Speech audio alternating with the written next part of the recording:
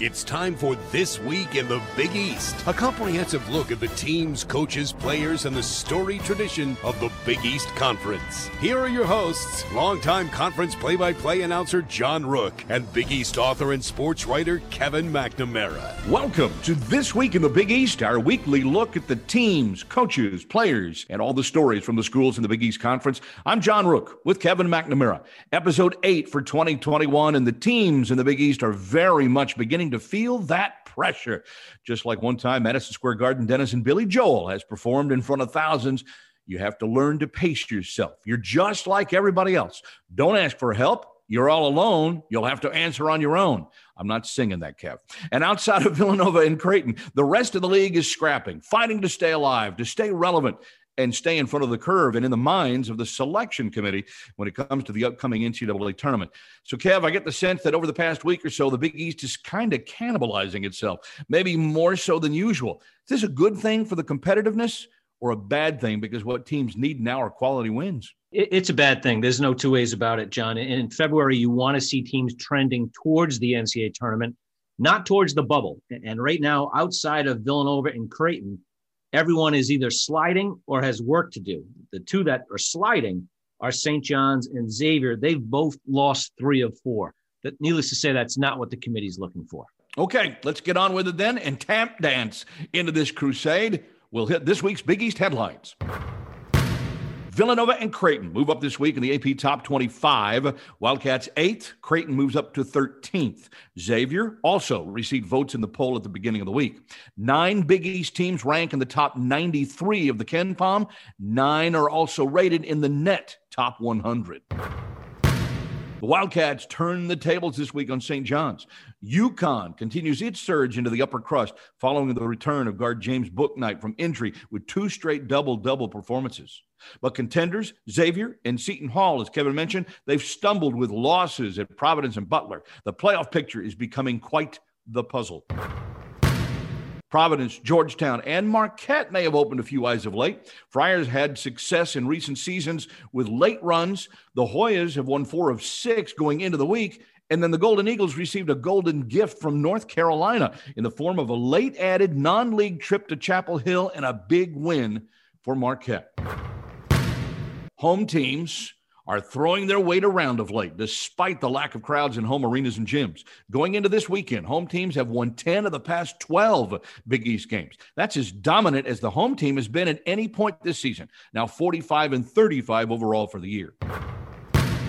So what do we make of this sudden shift in performances and some of those surprises, Kev? Well, the home team is an interesting shift. I'm not quite sure. That makes no sense at all because I don't think anything has changed, obviously, as far as fans. I will say grinding out games and wins at this point of the season is the toughest thing to do in college basketball. Yep. Because at this point, these teams are heavily scouted. You're often playing a team a second time. And as we've already talked about, the pressure of getting off that bubble and getting those key late season wins, it can wear on any team, no matter what the age. What did you think of the idea of Marquette and North Carolina getting together for that late scheduled game? It's almost like, hey, they tweeted out, Marquette answered them, and boom, we got a game. You have to give so much credit to Steve Wojciechowski and his group for saying, sure, well, why not? Great experience. Marquette's not going to the NCAA tournament unless it can win the Big East tournament. Talk about a great prep game for a Big East tournament. Chapel Hill will check the box, but I had to love Roy Williams, the Tar Heel coach, afterwards saying, geez, Roy, why would you do that? And he basically said, well, if I knew we were going to lose, I wouldn't have. No question. Hey, one quick addendum about that game, though. Dawson Garcia had a double-double for the Golden Eagles in that one. Is he back in the freshman of the year conversation, especially because Posh Alexander at St. John's now has this hand injury? Well, I think we all assumed that Posh Alexander would kind of guide St. John's right into the NCAA tournament mix. St. John's is still there, but they have to close. And I'll be very interested to see if Dawson Garcia closes better than Posh Alexander and St. John's. It's all about closing right now, of course. As always, thank you to our Westwood One affiliate stations for tuning in. Thanks for catching us on SiriusXM. If you're listening on the podcast, take a moment to subscribe, rate, and review us. You can find us on Apple and Google, iHeart, Spotify, Stitcher, Overcast, Castro, CastBox, Podfriend, all our podcast partners this year. And for more on the podcast, we've got a website, twitby.buzzsprout.com. You can also listen to the show online, westwoodonesports.com, and on bigeast.com. Inside episode 8 this week. Is there a possibility a current outlier in the league standings finds its way into the madness? The Sporting News and Fox analyst Mike DeCourcy will join us to gauge that opportunity.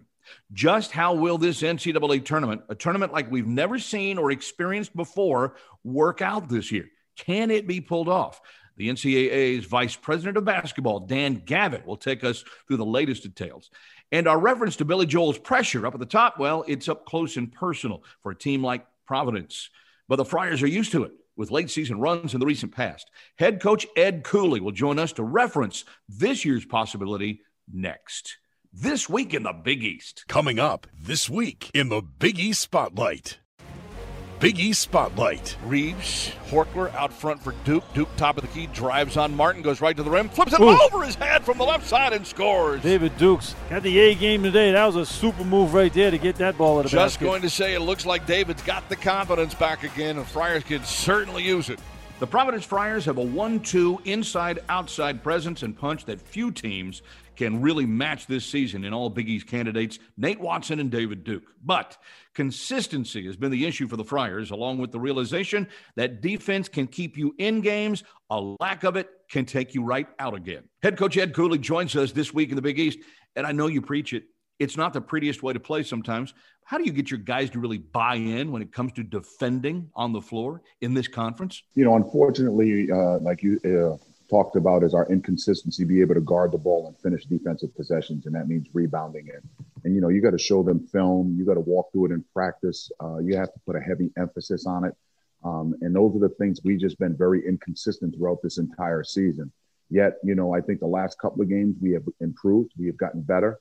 And it really starts with the mentality and mindset of it. If our players can continue to focus in on that, the ball's not always going to go in the basket, but defense travels, energy travels, and toughness travels. If we can do that, we're going to position ourselves to win games. Ed, you've had an interesting schedule situation because you've had no pauses, unlike most other teams in the Big East and around the country. But that's allowed a week of practice into the Xavier game, where you played maybe one of your best games of the year on both sides of the ball. Now you may have another week off. Do you see these as advantages leading into March? Well, I think you can look at it a couple of different ways. I mean, if you're playing really well, you really don't probably want to stoppage and play. If you've been inconsistent the way we have been up and down all year, it gives you a chance to fine tune and get healthy. This week off allowed us to get Jared Bynum a little bit more healthier. As you can see, he went, I think, from 8 or 9 minutes to 14 minutes, now to 20-something minutes. So that's really helped us. So we've enjoyed the time off because I think we're improving, and our chemistry is improving more and more as well. Ed Cooley, Providence head coach, joining us this week in the Big East. So, Ed, because of the up and down nature of the season, on the floor and off the floor, the fact that you have two performers that have tried to keep you steady and keep you in games overall, as I mentioned off the top, like Nate Watson and David Duke, I know that has to be a blessing. Has it also been a curse in some way, just because of the development of the other guys that need to step up in order for your team to become more complete? I don't know if I'd call it a curse, Brooke. I mean, the other guys got to step up. Yeah. I mean, our known is David and Nate. But we also have a veteran in AJ. We have a third-year college player in Jared Bynum. Noah Horkler's starting to come along a little bit. I mean, we may be young and experienced in the Big East on the floor, but we have some older guys that, if we're going to be a team to be reckoned with in this Big East tournament that's coming up, everybody got to step up, including myself. Ed, we've talked an awful lot about David on this show, maybe not as much about Nate. His improvement offensively to score with both hands. Oftentimes he takes shots, you're like, wow, that's an unorthodox, weird shot, and it goes in. His shooting percentage is roughly 60%, maybe the best low post scorer in the league. Can you just talk about Nate's improvement and now consistency, especially offensively? Oh, yes. I mean, I think he's really worked at it. I think this is the year, when you're coaching big guys like that, when the light bulb comes on for them, when the light comes on for big guys, their ceiling grows a little bit higher. he has, I mean, he works at it every single day. He's one of the first ones in practice, one of the last ones out. And another one of his improvements have come from the free throw line. You know, he spends a lot of time left hand, right hand, short post, mid post. He's worked on a 15 to 17 foot face up jump shot.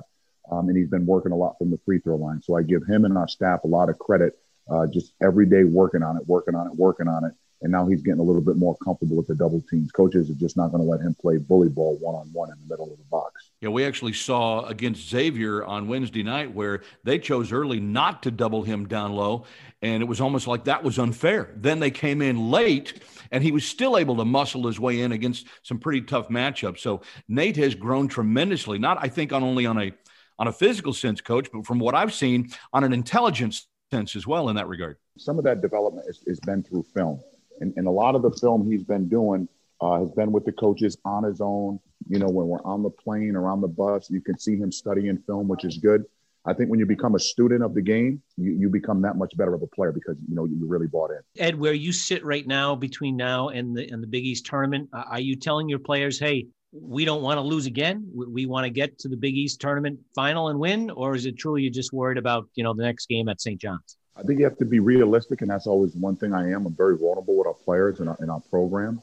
You know, we talk about the NCAA tournament, yet at the same time, the one thing we don't want to do is be swept. The next two opponents, as Xavier beat us at their place, Villanova beat us at their place, and St. John's beat us at our place. You know, so if you kind of go by that theory and then go into the Big East tournament, you know, with a little momentum, you're going to give yourself an opportunity.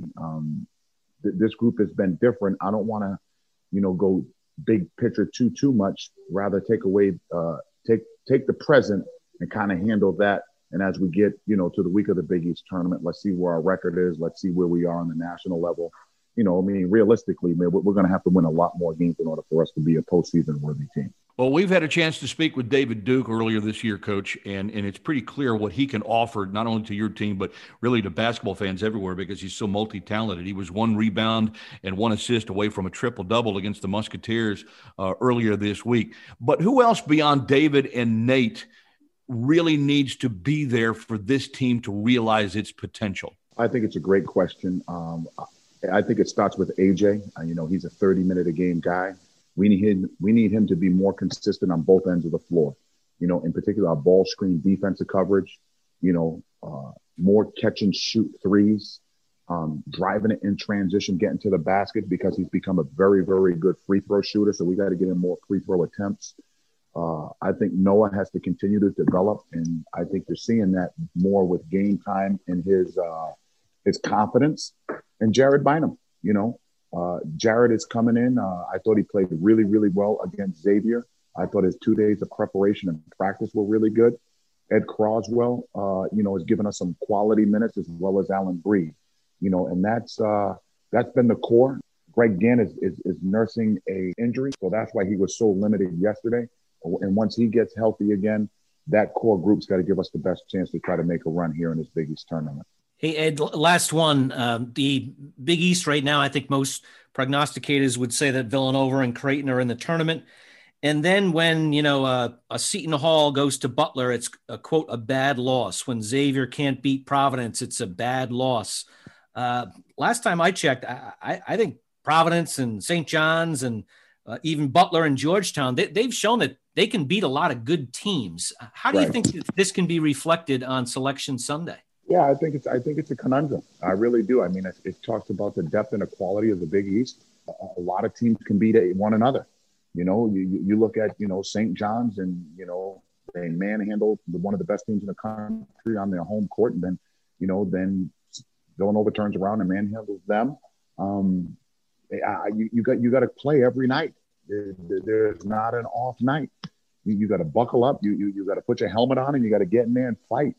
I still think there's going to be 5 or 6 worthy Big East teams based on the strength of the league. You know, many people are talking about other leagues. I still think the Big East is not spoken about enough on the national level with the quality of coaching, the quality of play, and the quality of players night in and night out on that stage. That's Providence head coach Ed Cooley. Next up, who's hot? Plus, our blast from the past is a colorful reminder that not all battles are unfriendly. Next. This week in the Big East. Coming up, who's hot? This week in the Big East. Who's hot? Breed grabs the rebound, pushes up the floor for Duke. Duke down the middle, finds Horkler, who jams it home from the left side. Great job by David Duke to stop. They were trying to pick up the offensive foul. He stopped on the dime and finds Horkler for the dunk. RJ behind the screen of Sanogo. Keeps his dribble, fires down low to Sanogo, dunks, and UConn leads 10-0. What a bullet pass from top of the key by R.J. Cole. And Sanogo scored 6 of UConn's first 10 points. Freeman skies above the rim for the rebound for the Musketeers. In transition to Kunkel, drives a lane, throws it off the glass, falls through for 2 as Kunkel tumbles to the floor. Xavier on top by 1. Balak will hand off on the dribble to Damian Jefferson. Left side again to Zegarowski. Jab step 3, left wing. It's good! Zegarowski with 17 first half points. The Jays have hit their last 5 shots to stretch it to their largest lead. Welcome back to This Week in the Big East. John Rook with Kevin McNamara. Big East Player of the Week this week, Charlie Moore from DePaul. He has come back from a leg injury. It had taken him out for a couple of games, and then Moore came back to spark a win at St. John's by 5 points. 24 points, 8 assists, 6 rebounds in that game. It's pretty clear for DePaul to have success, Kevin. Charlie Moore has to drive that bus.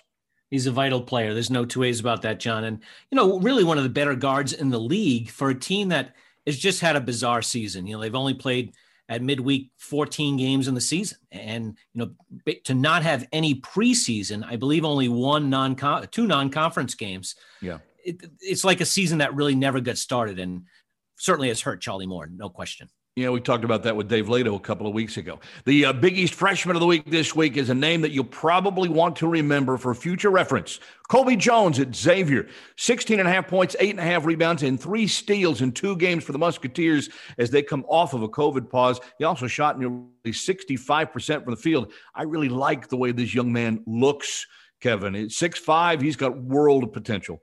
And he doesn't look like a freshman. Now, maybe he did back in November, but we're in February. He's a valuable piece for Xavier. And as is Dwan Odom, I like he's a very good young guard as well. Xavier continues to recruit at a very high level. On the Big East honor roll, big-time names, James Bouknight from UConn averaged 19.5 points and 7 rebounds in a 1-in-1 week for the Huskies after coming off the elbow injury. Jamarco Pickett of Georgetown had 20 points on 8 of 11 shooting in a win over Seton Hall. Julian Champagnie, he joined us last week, averaging a league-high 25 points for the week. Sandro Mamukelashvili, 23.5 points, 8 rebounds, 3.5 assists in a 1-in-1 week for the Pirates. And Colin Gillespie from Villanova in a win over UConn. Just a ho-hum, 20 points, but 2 big threes late in the game to give the Wildcats some breathing room. We overlook the season big-time players like a Gillespie. John, the guy, he may have bad games or subpar games, but not a bad game. And when he's good, Villanova is almost unbeatable and certainly will be very dangerous in the NCAA tournament. You can understand why a guy like Colin Gillespie is a finalist nationally for the Bob Cousy Point Guard Award. He's that important to his team. No two ways about it. And then, I think Villanova, really the last 2 games, very impressive win over Connecticut. That was a huge game for the Huskies. That game felt like it had that late season, big time surroundings. And then they come back and they avenge the loss to St. John's in really impressive fashion. Villanova is pointing in the right direction. Our blast for the past this week is a familiar one for those with a sense of Big East history. Welcome to Sold Out Madison Square Garden. It's been sold out for weeks.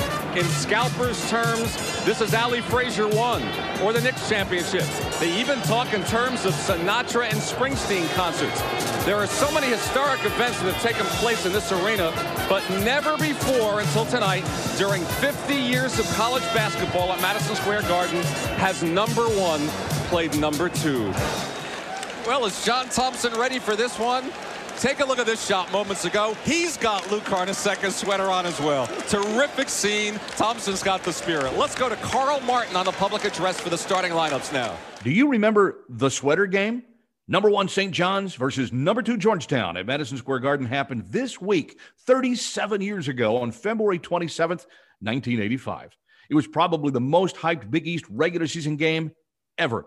And the Hoyas beat up on the Johnnies 85-69 with head coach John Thompson having his pregame fun with St. John's icon Lou Carnesecca and his colorful sweater by wearing a matching one of his own and revealing it to the crowd before the game. Truly a moment and a time, Kev, in Big East history few will ever forget.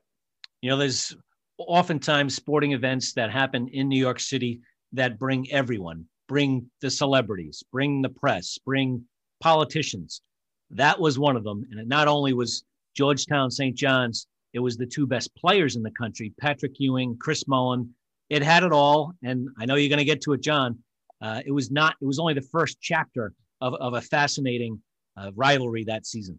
Right, because as we turn the page on that one, after that night, Georgetown would go on to claim the Big East tournament a couple of weeks later. And again, they beat St. John's for the championship. And then, of course, as history holds, if you recall, the Big East put 3 teams in the Final Four that year. Just a few weeks after that, Georgetown beat St. John's again in the national semis before falling to Villanova in the title game. You kind of get a sense of how rivalries really get started when someone beats up on you like that.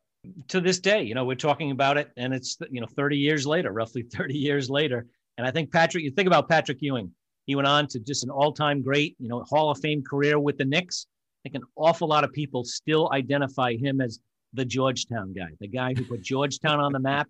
And boy, those great games against Chris Mullin and St. John's. And I absolutely love the fact that coaches everywhere across the country are wearing the John Thompson commemorative towel across the shoulder to honor the late Georgetown coach. That's a fantastic gesture right there. No, that NABC came up with the idea for everybody around the country. But interestingly and not surprisingly, several Big East coaches started that without the NABC urge right from the start of this season to honor Coach Thompson. Can the Big East or any conference ever have a moment like that one again? It's the duty of one-time Big East coach, administrator, and current NCAA poobah, Dan Gavitt, to see to it the student athletes and the fans at least get the chance to show their stuff. The latest on NCAA plans next. This week in the Big East. Coming up next, the Big East Focus. Big East Focus. Backs away, goes alley-oop to Bouknight, who catches and dunks. What a great feed by RJ. Second time they've done it here tonight. And UConn leads 51-46. Welcome back to This Week in the Big East. You know, we didn't get to experience March Madness a year ago. It was a crushing day for so many around the country before we really knew what the pandemic might mean to our world. How do we recover from something of this magnitude? One way is to push on as safely as possible, keep the dream and the joy alive for all of those still playing and for those still rooting for their teams. NCAA Vice President of Basketball Dan Gavitt joins us this week in the Big East. I can't imagine what your job has had to cover over the past 12 months, Danny. There will probably be another time to look back in retrospect, but I'm wondering if you could give us a sense of your journey, maybe some of the highs and lows you've had in order to be able to hold March Madness this year. Well, John, it's great to be with you guys. It's been an unusual year, to say the least, as it has for everybody. The spring, summer was really just, an endless amount of Zoom calls like it was for so many in our business in particular. Uncertainty, trying to be patient about learning from what others have done successfully, NBA, NHL, NFL, college football, and the like, but also answering unending questions that you really didn't have good answers for. And trying to provide a level of confidence that we could have a season safely and successfully, and ultimately could have a tournament safely and successfully as well. So it was no days off. I mean, literally, it was weird because there wasn't as much work that was presented right in front of you as would be a normal year. But man, it was never ending. And then, of course, once we made decisions on when the season would start, how we'd have to do it, from an operational and medical and health perspective, and then all the consideration around the tournament. The first being that we decided we couldn't have the tournament in 14 different locations. It had to be in one location. Mm-hmm. Then was that going to be in Indianapolis or not? Certainly since late November, December, it's been daily, 7 days a week, just trying to figure out all of the logistics and operational side of this. And now here we are. 3 weeks from today, we'll have the first games in the first 4, and still much to do, but we've made great progress and have a good plan in place that we're working hard to execute now. Well, we're certainly looking forward to the start of the NCAA tournament. It's a finish line. Well, I guess your finish line is probably the national championship game, but for so many teams, just to get to an NCAA tournament is almost a finish line because of the parameters you just talked about, the hurdles teams had to do to get here. Dan, was there ever a time when you thought this might not be able to happen? Not, Kevin, once the season started. I know that there was a lot of anxiety, media, fans, certainly probably, coaches and players as well, about the disruptions that we saw right out of the gate, games postponed and canceled. But frankly, we anticipated all of that. I mean, if you paid close attention to what was going on, this summer and this fall during the college football season, for the health and safety of everybody, those close contact tracing and quarantines were vital to keep everybody healthy and safe, and very much anticipated. I guess the only anxiety for all of us has been, was something going to happen with this pandemic that was not predictable, and now we see that a little bit with the variants and all. But, I thought that our institutions and conferences, had really good, solid plans in place. Frankly, I think that the safest place for student athletes has been with their teams and in their environments, getting tested on a regular basis and restricted, certainly, and not, as free and carefree as we would like a college basketball season to be. But no, I really didn't have any concerns that we weren't going to be able to continue on, as long as teams, coaches, players had the passion and fortitude to continue on. And some didn't. And I have enormous respect for those very, very difficult decisions that were made by coaches, by student athletes, by full teams, by referees not to, participate this year because of all the challenges. But those that were pushing on, great respect for the sacrifices they've made. All right, Dan, so let's get to the nitty-gritty here. And two words kind of come to mind: fair, equitable. How does the tournament committee decide in a year when so much is up in the air? What is fair and what is equitable from team to team? It's folly to think that everything in this college basketball season and even tournament is going to be fair and equitable. I think we've talked about that since last summer. The one thing that is very apparent from this pandemic is that it's not fair and equitable, that the virus knows, no favoritism. It can affect any and all of us. And so we've gone to great lengths to mitigate that and to try to make things as fair and equitable as possible. But is it fair that, Michigan had to go on pause with no activity for 2 full weeks? Is it fair that Howard had played only 5 basketball games and had to shut down their season?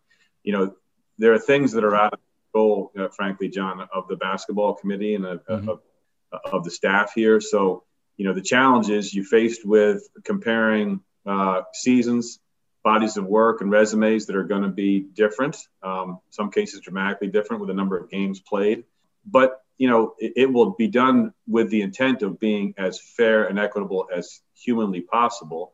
And I'm confident that we'll get as close to that as we can in these unusual circumstances. The committee's experienced. They did a great job a couple of weeks ago with the selection orientation meeting and the bracket preview of the top 16 teams. You saw some of that kind of be displayed during that, where you had a Michigan team that I think had played 14 games at that time compared to Ohio State team had played 20 games. And so that will be the case in a couple weeks' time when they have to make final decisions on all of it. And there will be reasonable arguments that can be made that decisions were good or bad and not as fair and equitable as possible. But I think, we're going to get as close as we can to that and have a tournament. And that's the most important thing overall. Dan, I have a specific question about the tournament, and this was my fear, and I'm sure it's a fear for most teams. When they get to Indianapolis, they would have had to check a lot of boxes with testing and the protocols that you've set up. I'm ready to play the night before, and that morning, one of my starters and one of my walk-ons test positive. How does that team progress? Well, as has been the case all season, Kevin, if there's a positive, then that person will be isolated for their health and safety, given medical care. Their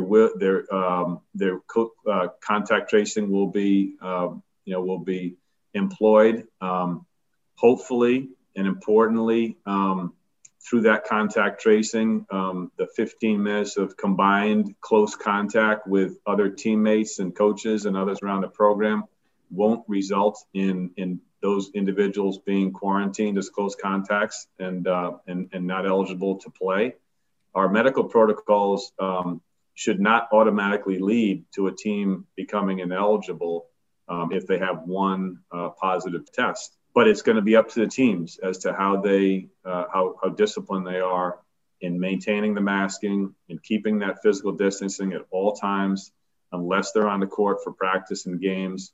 We have Connexon devices, which a lot of programs have used this year, which measure how close individuals have been to each other for an extended period of time, and we'll use that data as well as any video, that we can use, through the contact tracers. But it'll be an anxious time. It'll be an anxious time every day when coaches and teams are awaiting results that are going to be daily testing.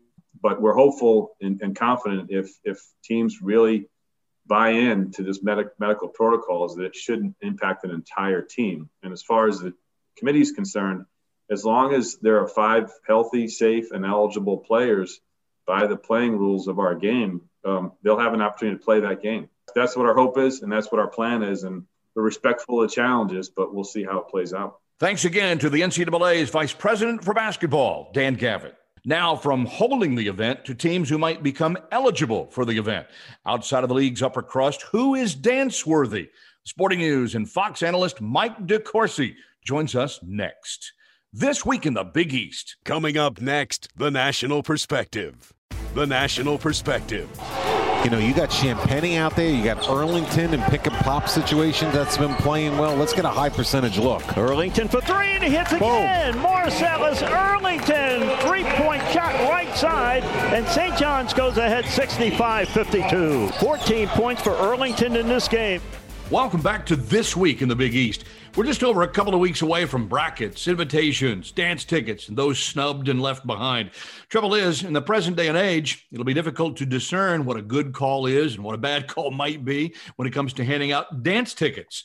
Mike DeCourcy covers college hoop for the Sporting News, handles the brackets for Fox Sports. He joins us this week in the Big East. Mike, have you got a sense yet over whether the tournament committee can actually do everyone justice, or is this something we're really going to have to wade through as we all get dressed up for the dance here? And what do you feel like are the great inequities that'll need to be dealt with? I think the biggest challenge to this process this year is sample size. Yeah.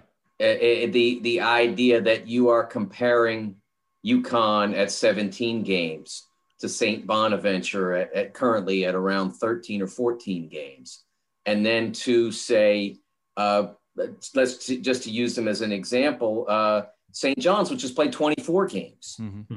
So it becomes very challenging to do that. I'd say one of the key things that it does is for those teams that are in the small sample size category, like UConn, it really it amplifies the importance of every game because everybody has that feeling when you get down to the end of the year. Oh, you can't afford a bad loss. You need big wins.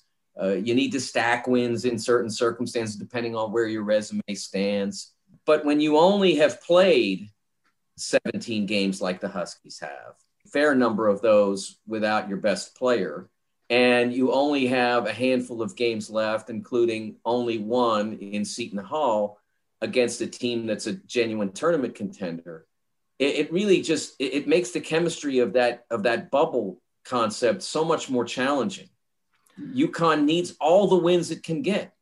If they lose a game, if they were to go down the stretch at say 3-1, counting the last night's Georgetown game, well, yeah, okay, but then you're going to have to take a bad loss, or you're going to lose the only opportunity you have to gain a quality win. So that's why you sit there and you look at UConn and you say, how can they afford to lose at this point? So, Mike, this begs the question, when the numbers aren't equal, not only number of games, but number of non-conference games, heck, number of conference games, and I know this is a word that upsets some people, but the eye test, I think, answers some of those questions. And to dig down on UConn a little deeper, I think the eye test would tell you that UConn with Bouknight and without Bouknight is the difference between a tournament team and a non-tournament team. Yeah, I think that's true to an extent, But even as you stand here now, I mean, they're 7-2 with him, and they lost two of their three most difficult games. I'm just playing devil's advocate here. Are they a tournament team with him? They lost to Creighton and at home, and they lost to Villanova on the road with him. And then they beat Southern California with him. So I'm not convinced by that. That's what I said when I discussed this on Fox Sports on FS1 on the postgame show following the Georgetown win. I said, look, if you are going to say that he's the guy that makes us a tournament team, then you got to go be awesome with it. Yeah. Second half against the Hoyas, okay, they were. But now you got to keep doing that. That feeds back into what I talked before about sample size is, okay, so if you go 3-1 down the stretch, again, you're either losing your best quality win opportunity prior to the tournament, or you're losing to a team that is less than successful. And so, again, you're not awesome with him. And so that's why it really all sort of feeds back into itself. And you don't really need the eye test to know whether or not with him they're a tournament team. You still need the results. You still need the numbers. You still need the names on your team sheet. We got Seton Hall. We went to the Big East tournament and we finally took down Creighton or whatever. Those are the kinds of things that the Huskies are going to need in order to prove they're a tournament team. Mike DeCourcy from the Sporting News and Fox Sports joining us here this week in the Big East. So, Mike, based on what you've seen of the Big East schools thus far this year, are there others besides the 4 or 5, as the case may be, that you have as bracket worthy right now that you think might be able to play their way into an opportunity if they do damage in the tournament in a couple of weeks? The only one that's really in that category, John, is St. John's, and they took themselves pretty much out of at-large consideration with their play in the last week. They had that great stretch early in February and really started to show great promise. And I think the future is very bright for the Red Storm. But I don't think that they can get to the tournament unless the bracket lined up perfectly and somehow they played UConn, Seton Hall, and I don't even think even that. I just don't think there are enough wins in the size of league that the Big East is to get them to it, to get them to March Madness without winning the conference tournament. I just don't see how it can line up that way. I do think that, at this point, Xavier, there's some urgency there, got to perform. UConn has to continue, as I mentioned before. Seton Hall, same thing. All three of those teams are in the position of maybe not necessarily being on the bubble for Seton Hall and Xavier at this point, but Xavier's trending in the direction that they could be, and Seton Hall is a few losses away from maybe being back there. So got to continue to perform well for those three. Mike, I know you watch the Big Ten quite a bit, doing some work with the Big Ten Network. Clearly the deepest league, probably because it has the most teams, but certainly a ton of good ones. Where is the cut line for the Big Ten as you see right now? Well, my Monday bracket had 9 teams in, with Indiana and Maryland toward the back end of that, although neither in a first 4 game, and had Minnesota out at that point. I felt like the lack of a road win. There has never been an at-large team that failed to win away from home. And so I felt like that lack of a road win to this point in a trend line that was going the wrong way anyway, finally was the tiebreaker that got them out. I still think the door's wide open for them to play themselves back in there. They've got the Michigan win. They've got other high quality wins. So it's wide open for them to get back in. Michigan State is back in the picture as well. Now they would have to do some pretty amazing things. I mean, they've got 2 games against Michigan. They've got 1 against Indiana. I believe they have 1 against Ohio State as well. So they're going to have to do some pretty remarkable things to get into it. But after Illinois and the road Indiana win, and they're playing better, and they still have that guy named Izzo on the bench. I don't think you can rule that out, that they could make it. Mike, how are you on the idea of playing all these games in the greater Indianapolis area? Is it the right thing to do? Yeah, absolutely. And for a number of reasons. One, they can control the situation better here. I think the biggest goal there are two goals for the committee for the NCAA. They want to get the 68 teams that earn bids here and get them in the door, so to speak. That's job one. And obviously that job is mostly out of their control.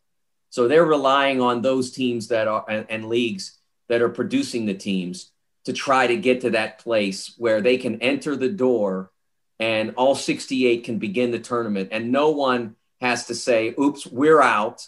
How heartbreaking that would be. Yeah. And number 69 gets to jump in the door. They definitely don't want that. But then the second thing, and this is the thing that they can control to an extent, is to try to keep all 68 teams here until they lose a game. And they do that by controlling the hotel situation, putting together a very strict number of protocols that teams have to follow both in getting here and especially once they're here in Indianapolis. Kevin, you know this very well. Teams that are in the tournament have that NCAA practice, and then they go off somewhere else and they have another practice. Sure.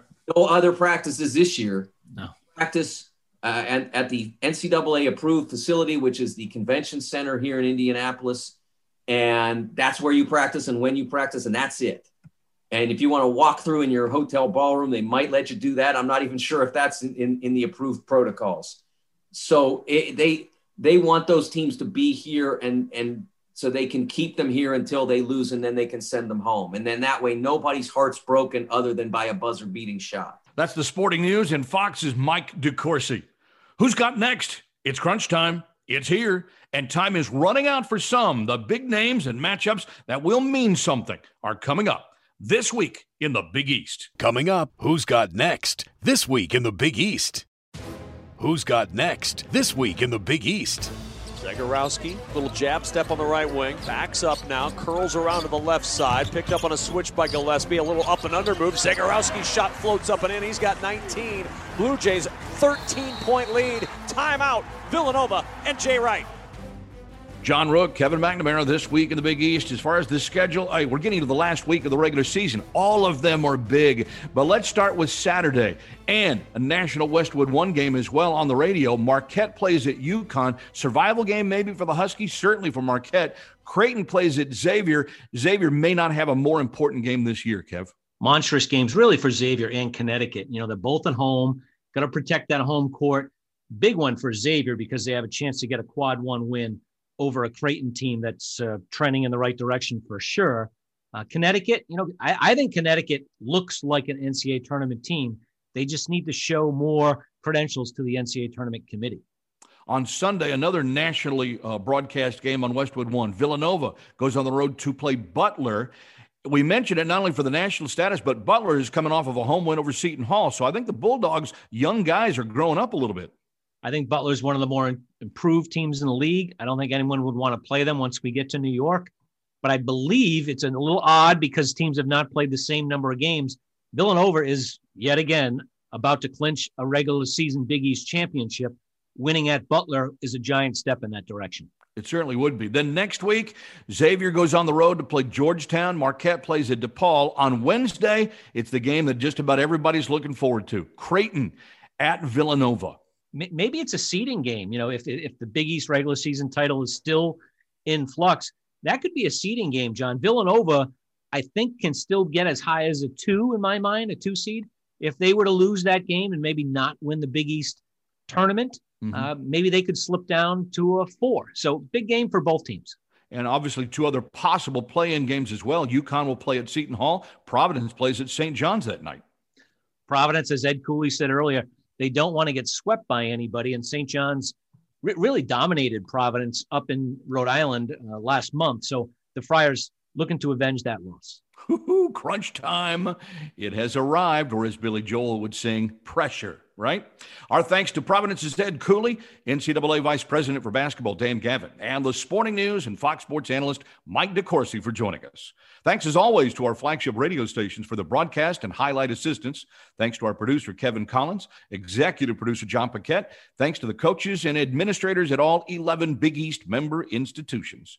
For Kevin McNamara, I'm John Rook. Our Twitter handles @JRBroadcaster, @Kevin McNamara 33. Hashtag #TwitMe if you've got questions. We'll join you again right here, same time next week for This Week in the Big East.